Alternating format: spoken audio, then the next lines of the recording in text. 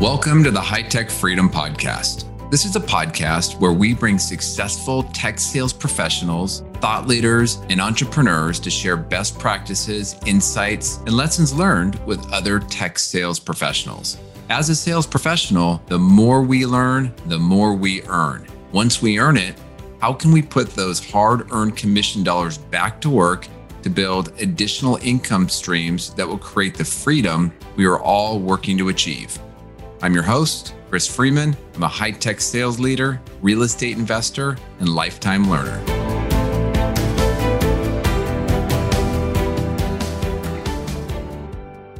Have you ever felt like marketing is getting all the praise for some great campaign or all the leads being generated, but you as a field sales rep, you're just not seeing the benefits?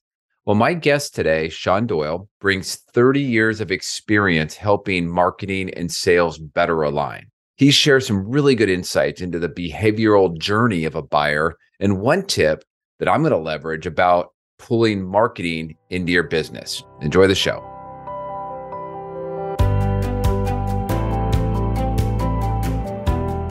All right, Sean, welcome to the High Tech Freedom Podcast.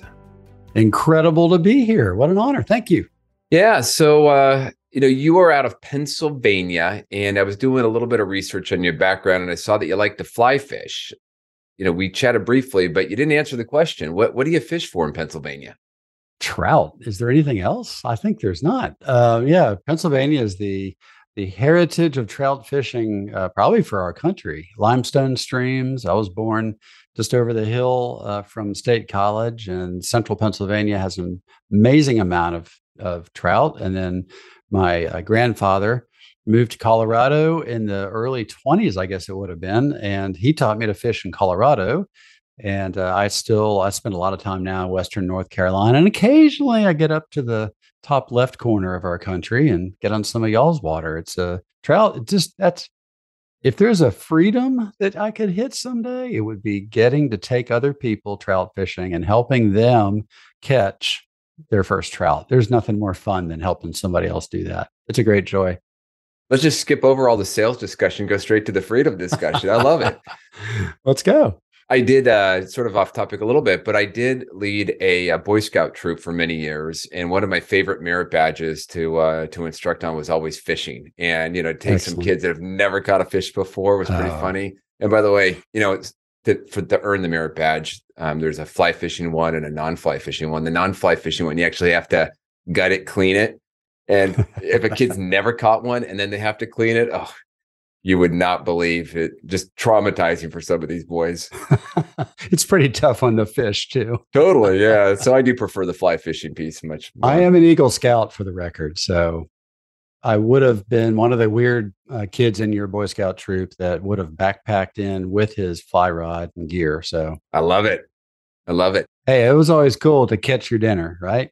Yeah. When you were in Colorado, I fly fished there one time, and we were on this really small stream, and there was some golden trout, and I'd never seen this, like a very light colored golden trout. Yeah. There's actually California is known for the true pure golden trout, but in Colorado in the San Juans, there's a golden trout as well. And I think there's probably some connection between the two, just on other sides of the mountains, right? But I've never caught one. And there's such interesting regional anomalies. In North Carolina, if you catch a brook trout, you treasure it. It's a gem. It's a jewel. It's a beautiful fish. And if you catch them in Colorado, you're instructed to throw them on the bank. Get rid of them. Get rid of as many as you can, because they take over the water there. So yeah, so funny how regional differences flavor life. It is true. Well, that is a big part of what we're here to talk about today. Is we all work hard in sales with ultimately the ultimate goal to try to create some freedom, whether it's time, financially, or whatever. So let's jump into it. So looking at your background, you've worked closely with marketing teams and sales teams to better align, those two different organizations versus mostly what I've seen in my career is while everybody has good intentions, sales is kind of going in one direction. Maybe marketing is going in another direction. And sometimes those don't align, and actually creates a little bit of conflict when it comes to, what both groups are trying to achieve. I'm just curious, in your business, how do How are you helping in that area? Oh, what an incredible question. So I had a conversation earlier this week with a man named Alan House. He's a regional sales director for a large technology company that sells into the banking and financial services industry. And he and I talked about the LinkedIn, mostly recent LinkedIn data. There's $1 trillion of deals that are left on the closing table every year in America. $1 trillion. That's a lot of money. You would hit your numbers, right? If you could close a Oh portion of yeah. that trillion. And so we started talking about why. And I've thought a lot about this. And I think it's interesting that marketing has a lot to contribute at the closing table, but sales stiff arms marketing typically. And why, right? Because most marketers don't have a real understanding of how to support sales. What's the best way to understand how to support sales? It actually, a lot of people talk about sales and marketing alignment. How do you get sales and marketing together? I think that's wrong. I think the idea should be sales understands, perhaps intuitively, perhaps scientifically, what a buyer needs. Marketers need to better understand what the buyer needs. It's fine if you understand what sales needs, but if you both understand what a buyer needs, at my office, Fitzmartin, we call it centricity. If you can be buyer centric, that creates sales and marketing alignment. And that enables a marketer to come to the closing table. It allows you to want a marketer at the table to help you close deals. And there's some specific things that marketing can do that are very different. The most common mistake I see is, well, broadly speaking, the most common mistake I see in as I evaluate, we spend a lot of time in the emerging and middle market space. And I see typically way too much marketing spend occurring too early in the sales cycle. Like let's say everybody in the world knew about your product. Who cares? That doesn't get you to the close. I'd much rather have a very specific target account focus. Let's only have buyers understand, but I'm getting ahead of myself. So I think that's the biggest mistake. The second biggest mistake I see is marketing abandons, sales stiff arms. And I encourage marketers to do what it takes to learn, to understand what the buyer needs at the closing table and equip sales. If you can do that as a marketer, sales will learn to trust, but there's too much risk for sales, right? So if you've got the option to bring me in to help you close a deal, or You as a marketer, you're taking the roles. no, I'm saying you specifically, you got a big deal getting ready to close next month.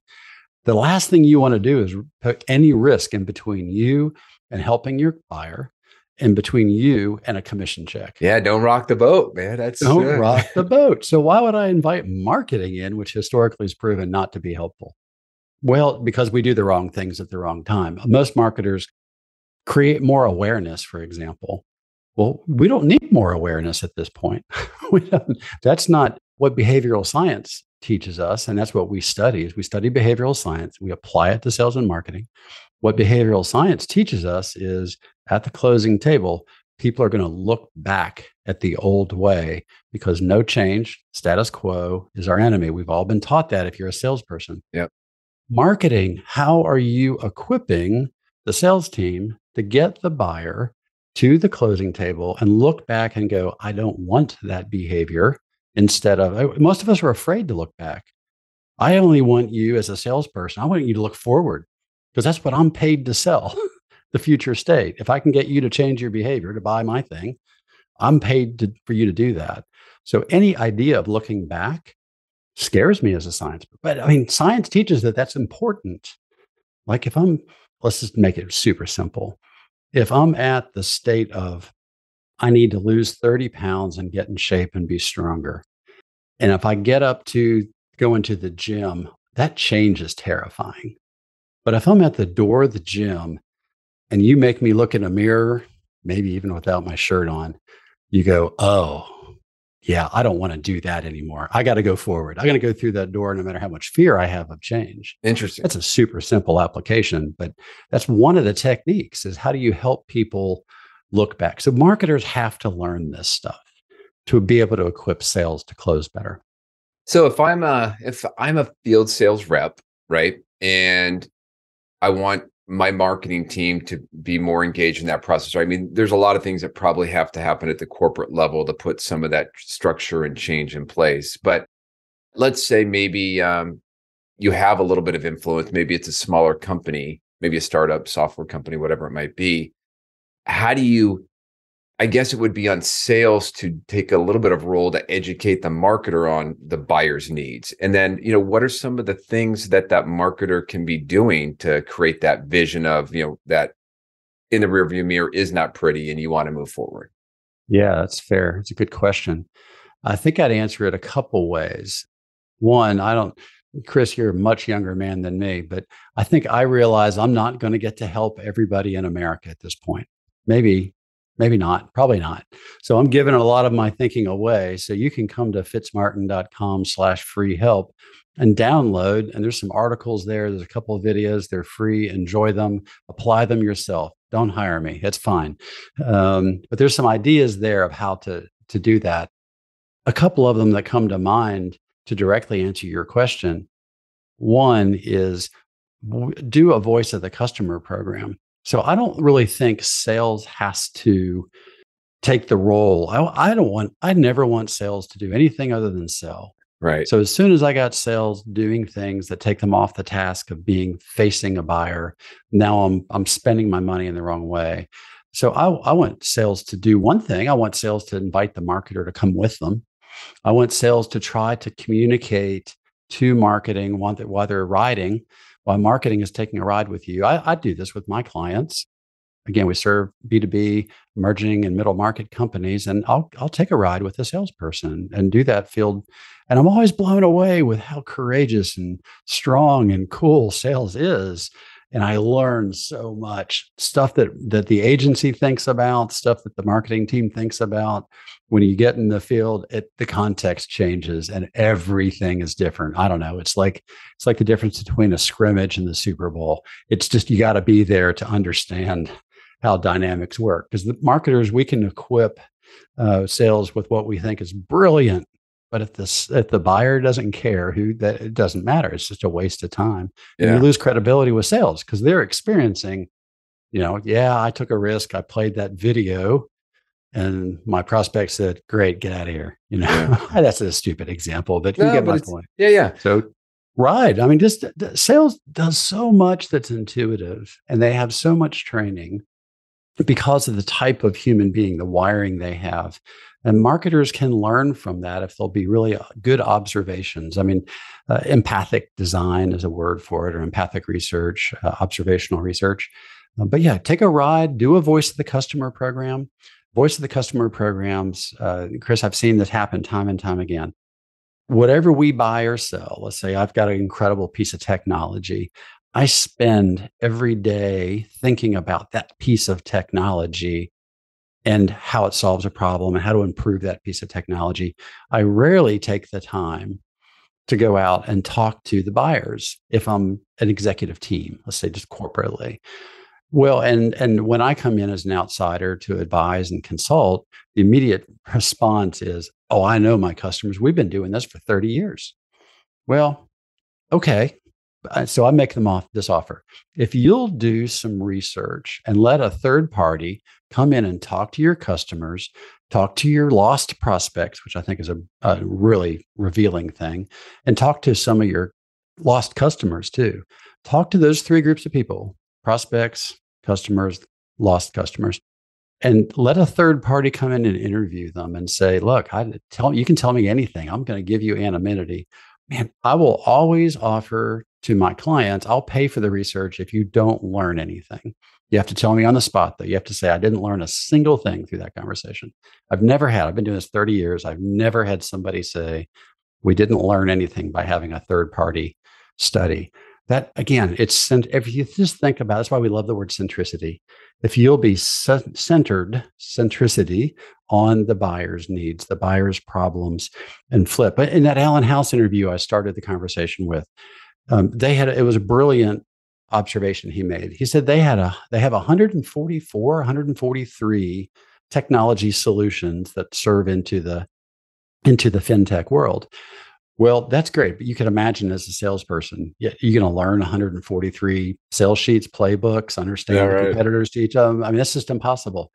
They pivoted. They have a really wise SVP of sales and marketing, and they pivoted. Now they go to market with 9 problems they solve. So let's talk about the buyer's problem. There's 9, generally speaking, there's 9 problems we solve. I don't really care yet about the 143 technologies. You can figure that out later. But when you have a focus internally, you love your 100 and some 40 technologies. You want to talk about each of them, but the buyer doesn't care about how you solve the problem. They want to know, do you recognize my problem? Can you solve it? That's Yeah, how they're going to make a decision. I hope that's practical. it is. So for the listeners, right? The one thing that I picked up from that, going back to the marketing piece, I've worked with many, many regional marketing folks, field marketing folks. And as I said before, they're doing their job, they're working hard, but oftentimes they're sitting in a conference room, they're on a Zoom call and they're all strategizing, but they don't have that voice of the customer. Right. And think about it. If you're a rep and you take your field marketing person, maybe it's even a corporate person, invite them on some calls, maybe it's a virtual call, that does so many good things for you. One, they're going to be coming back with content that's more applicable to what you really need in the field because they're hearing it. They have better context. But number two, by the way, you're just kind of raising your career stock at the same time, right? When they're sitting in their meetings and they're talking about the field, they're talking about John Smith, who's involving them in their business. And they're going to be pulling you in for advice and pulling you in for questions. And it's just such a great way to interconnect yourself Yeah. more within your own company. So I thought it's a great point. I'm going to try this out on you. So I want you to be the CEO and I'm going to be the agency, since that's what I am. All right. Now, I could come to you 2 different ways, and you tell me which you're interested in. Okay. Chris, I'd like to introduce you to Fitz Martin. We sell marketing automation technology, CRM systems, content management systems. We can do SEO, we can build websites, and even do targeted account list focused ads. Yeah. Are you interested? I have a team for that. I don't even know what you just said, Doyle. Right? What if I came in and asked you the question, does your company see your marketing department or your agency as overhead, or do you see them as a strategic advantage? Yeah, probably overhead. I think that's a better lead for me, right? Yeah. Because I didn't. Now, how do I pivot a marketing department or an agency into being a strategic advantage? I apply centricity. I do voice of the customer. We're going to use tools like marketing automation technology, CRM systems, content management systems, target account, focused ads. We're going to do things like that. But when I lead with what we sell, or in Alan's story, when I lead with 143 solutions, I don't care. When I lead with, I could probably fix your problem with your marketing department and ad agency being overhead. But we need to talk about that more before I commit to that. But but that's what we do. Yeah. It's just a different approach. It's a buyer-centered approach because you're not sitting around, Chris, thinking about CRM systems. You may not even know what a CRM system is, right? So it's just changes. You got to flip that conversation. Yeah. And that's, for us that are in technology sales, it's easy for us to get sucked into the bits and the bytes, and you have maybe a sales engineer along and they start going into the bits and the bytes. But how do you take those bits and the bytes, and they're still important, there's probably some differentiation there, but turn those into the top 5, 6, 7 problems that they could solve. And maybe that problem is slightly different in banking than it is in healthcare, than it is in public sector, in trying to kind of put yourself in the shoes of the customer in that vertical and translate your stuff into their need. 100%. Brilliant. Sean, you talked a minute ago about kind of the behavioral Science. Yeah. Behavioral science. Yeah. So how is that changing or influencing how we sell today, maybe than how it was done in the past? Oh, well, it's interesting. I think the book in 2002, I was a marathon runner, and I got to the point where I couldn't walk up the stairs of my house. I ran a marathon in Nashville and literally just laid down on the street at about mile 22. Oh, no. I did finish. It was not a good time. If you lay down in the middle of a race, it does not help. That's not good. And I discovered that I have a chronic illness and I've done very well. I'm still here. That was 2002. That's a lot of years ago. That is good. But during that journey, I really came to question everything. I questioned the way I thought about life and what are the foundations upon which I stand. And it was an interesting journey because I was given this book called Changing for Good. Changing for Good is written by three scientists who are studying the way behavior changes in human beings. They studied specifically like the cessation of smoking and other behaviors, like how did people go from point A to point B? What they discovered was there's different paths, and this is where sales is so brilliant. Sales recognizes every buyer has slight nuances, need different things. Marketers are typically standing back and we're addressing 10,000 people in a target. You're addressing a one-on-one need, or maybe there's 8 decision makers in the B2B space and influencers, and you nuance all of that. It's all in your head. And honestly, for you to document all of it, for somebody to utilize, it's just not realistic. So what the science did, it's brilliantly called the Trans-Theoretical Theorem of Behavioral Change. That's why we call it centricity. It's a little more interesting. But what that shares is that all of us go through different steps. It sounds like a buyer's journey, but you can boil the whole thing down to 9 best practices of how to help people move from one step to the other. And the aha moment for me as I was reading this book was things that work, we'll just say simply, early sales cycle, do not work middle of the funnel. And most of those things do not work at the closing table. So that was the aha moment for me. So if you can understand, and that's where that fitsmartin.com/free help, the framework's there. Just download it, look at it. The book, Changing for Good. My friend Jeff Bezos will have it to you tomorrow, probably. So I'm not commissioned on this either. So it's an incredible application and of science to sales, because that's what we do as sales people, as marketers. We change behavior. And the other interesting thing to it is, as I'm going through this period of life where I'm questioning, like, we've been successful as an agency, but how can I be repeatable and sustainable and measurable? I also was thinking, like, what's the foundation of my life? What am I built on? And I'm a reader of scriptures, and the ancient scriptures, interestingly, in the Pentateuch, there's a book called Exodus. And in Exodus, there's this story. We all know the story. It's the burning bush and Moses, right? Most people have heard of Moses and the burning bush. Well, if you watch the way through the reading of chapters 3 through 7 in Exodus, you see Moses go through these exact steps. So foundationally, I was reassured that what I'm learning and what I teach at work is true to, 3,000, 4,000-year-old writings. Yeah. So it was really it's an incredible application of science. I think we all have some sort of pipeline awareness. We understand their steps. The big gap, and what I'd love to see revolutionize the way marketers help salespeople, is understanding, do different things. There's different needs, and there's very specific, and it's not that complicated. There's only 9 different ways 9 different things human beings need. Yeah, and I think you said it earlier, salespeople inherently sometimes just start to pick up on that stuff as you do it. You're a professional, right? So you start to get those cues and you figure out how to adapt to that. But I've always been a big fan of a process. I don't necessarily want to be forced to do a process. Right. I like knowing that there's a structure, because in a way it accelerates things. If I know that, okay, I'm kind of picking up that we're going into stage 4, stage 5, stage 6.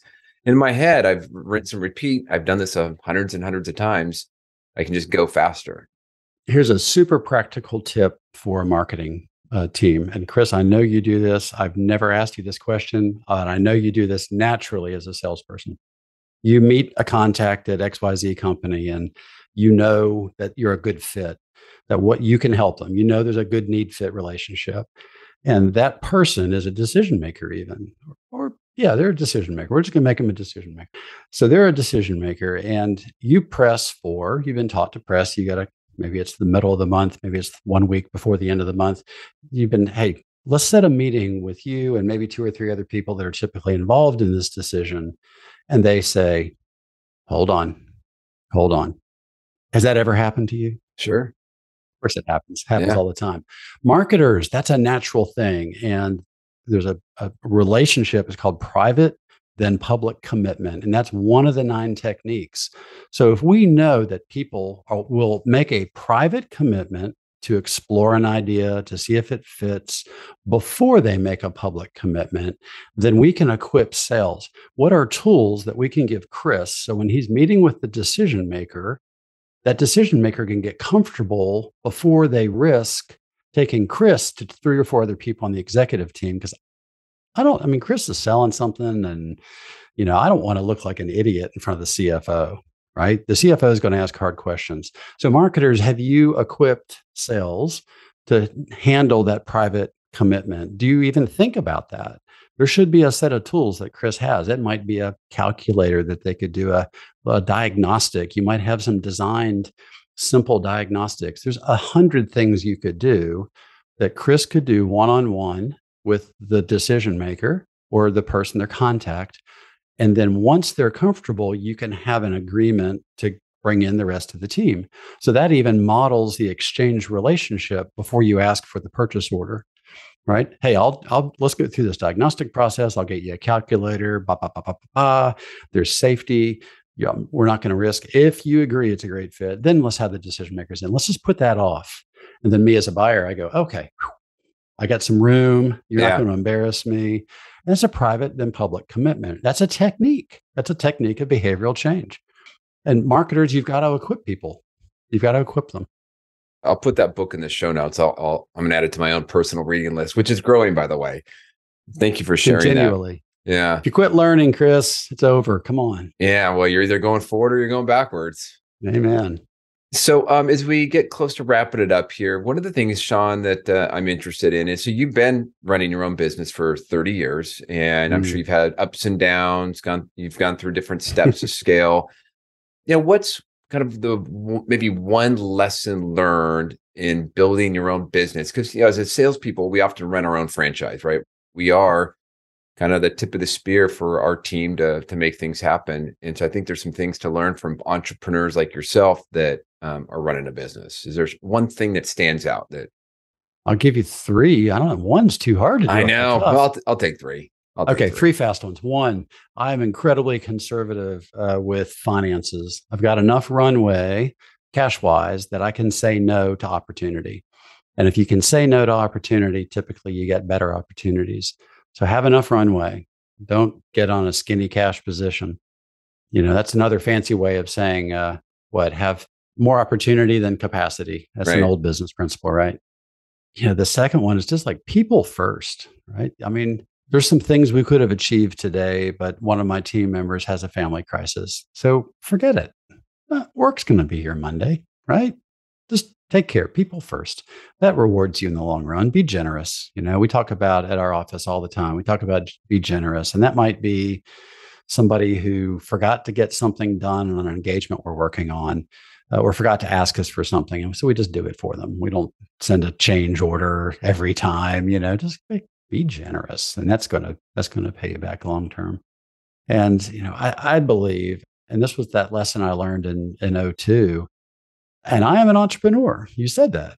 I hate processes. I hate structures. But guess what I learned in 2002? There are patterns to life, and you can intelligently apply them to your business and be more successful because of it. Absolutely. Well, on the people front, I did do a little bit of research on you. And one of the things that I noticed around your business is you'll have these posts. Sometimes it'll highlight some of your team members, which I thought it's on your company page within LinkedIn, which I thought was really neat. It's just some personal background about them and putting them in the spotlight. So just, I love that. It's just classic. They're great. Well, the people are great. I mean, that's one of my purposes in life is to take care of them and to help them be successful. And I love it. That's a great part of my world. That's freedom. Yes. Yeah. So I guess as we wrap up, so you mentioned freedom. What does freedom look like to you? Well, I think it probably comes back to capacity. It's a lesson I'm learning. Freedom would be the capacity to have time to think, time to invest in other people, time to take somebody to go catch their first fish. I think that kind of commitment is something I've got to. Freedom it's a future state for me. Yeah. Future state's going to be enough time management, enough organization, enough saying no. If you can teach me how to say no, Chris, a lot of people in my life would love it. And, that would be freedom. That is the challenge of a high performer is, right? They're always willing to take on just a little bit more until you can't take on any more. And, then you start dropping things. But yeah, exactly. Well, Sean, really enjoyed our conversation today. Nice to meet you. If a listener would like to reach out to you, what's the best way to connect out? I answer my own email, which maybe that's something I need to say no to. I don't know. It's Sean at Fitzmartin, SEAN at FITZMARTIN.com. But if you need to make a private commitment first, before you make a public commitment of sending me an email, then go to fitzmartin.com, free help. Poke around, watch a couple videos.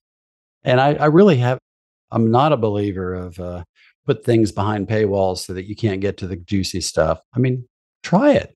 Our principles are codified, they're mapped out, and they're available to you. I'll never be able to help everybody in the country. So we're giving it, it's there. People do hire us occasionally to help them apply things, and that's nice. And we can talk about that. We love helping executives of those emerging middle market businesses, typically B2B, that are hitting those revenue plateaus, that are hitting the barriers, and they can't quite untangle them. And we use this behavioral science as a tool to do an analysis and identify where the barriers are. And then we hand that to you. You can self-implement, or we can help you, whatever's appropriate. So would love to help more people. Well, thank you. I'll check it out personally. So again, Sean, thank you, and look forward to catching up again. It was so good to be here. I've enjoyed you. Well, thank you. Thanks again for joining us today. To get more sales and real estate tips, you can subscribe to our newsletter at hightechfreedom.com. You can also join our private Facebook and LinkedIn group that is exclusively for sales professionals. If you found a nugget of good information in the podcast, please subscribe, give us a positive rating, and write a review. If there is a topic that you would like us to cover in the future, please send us a note through our website at hightechfreedom.com. Until next week, make this your best week ever.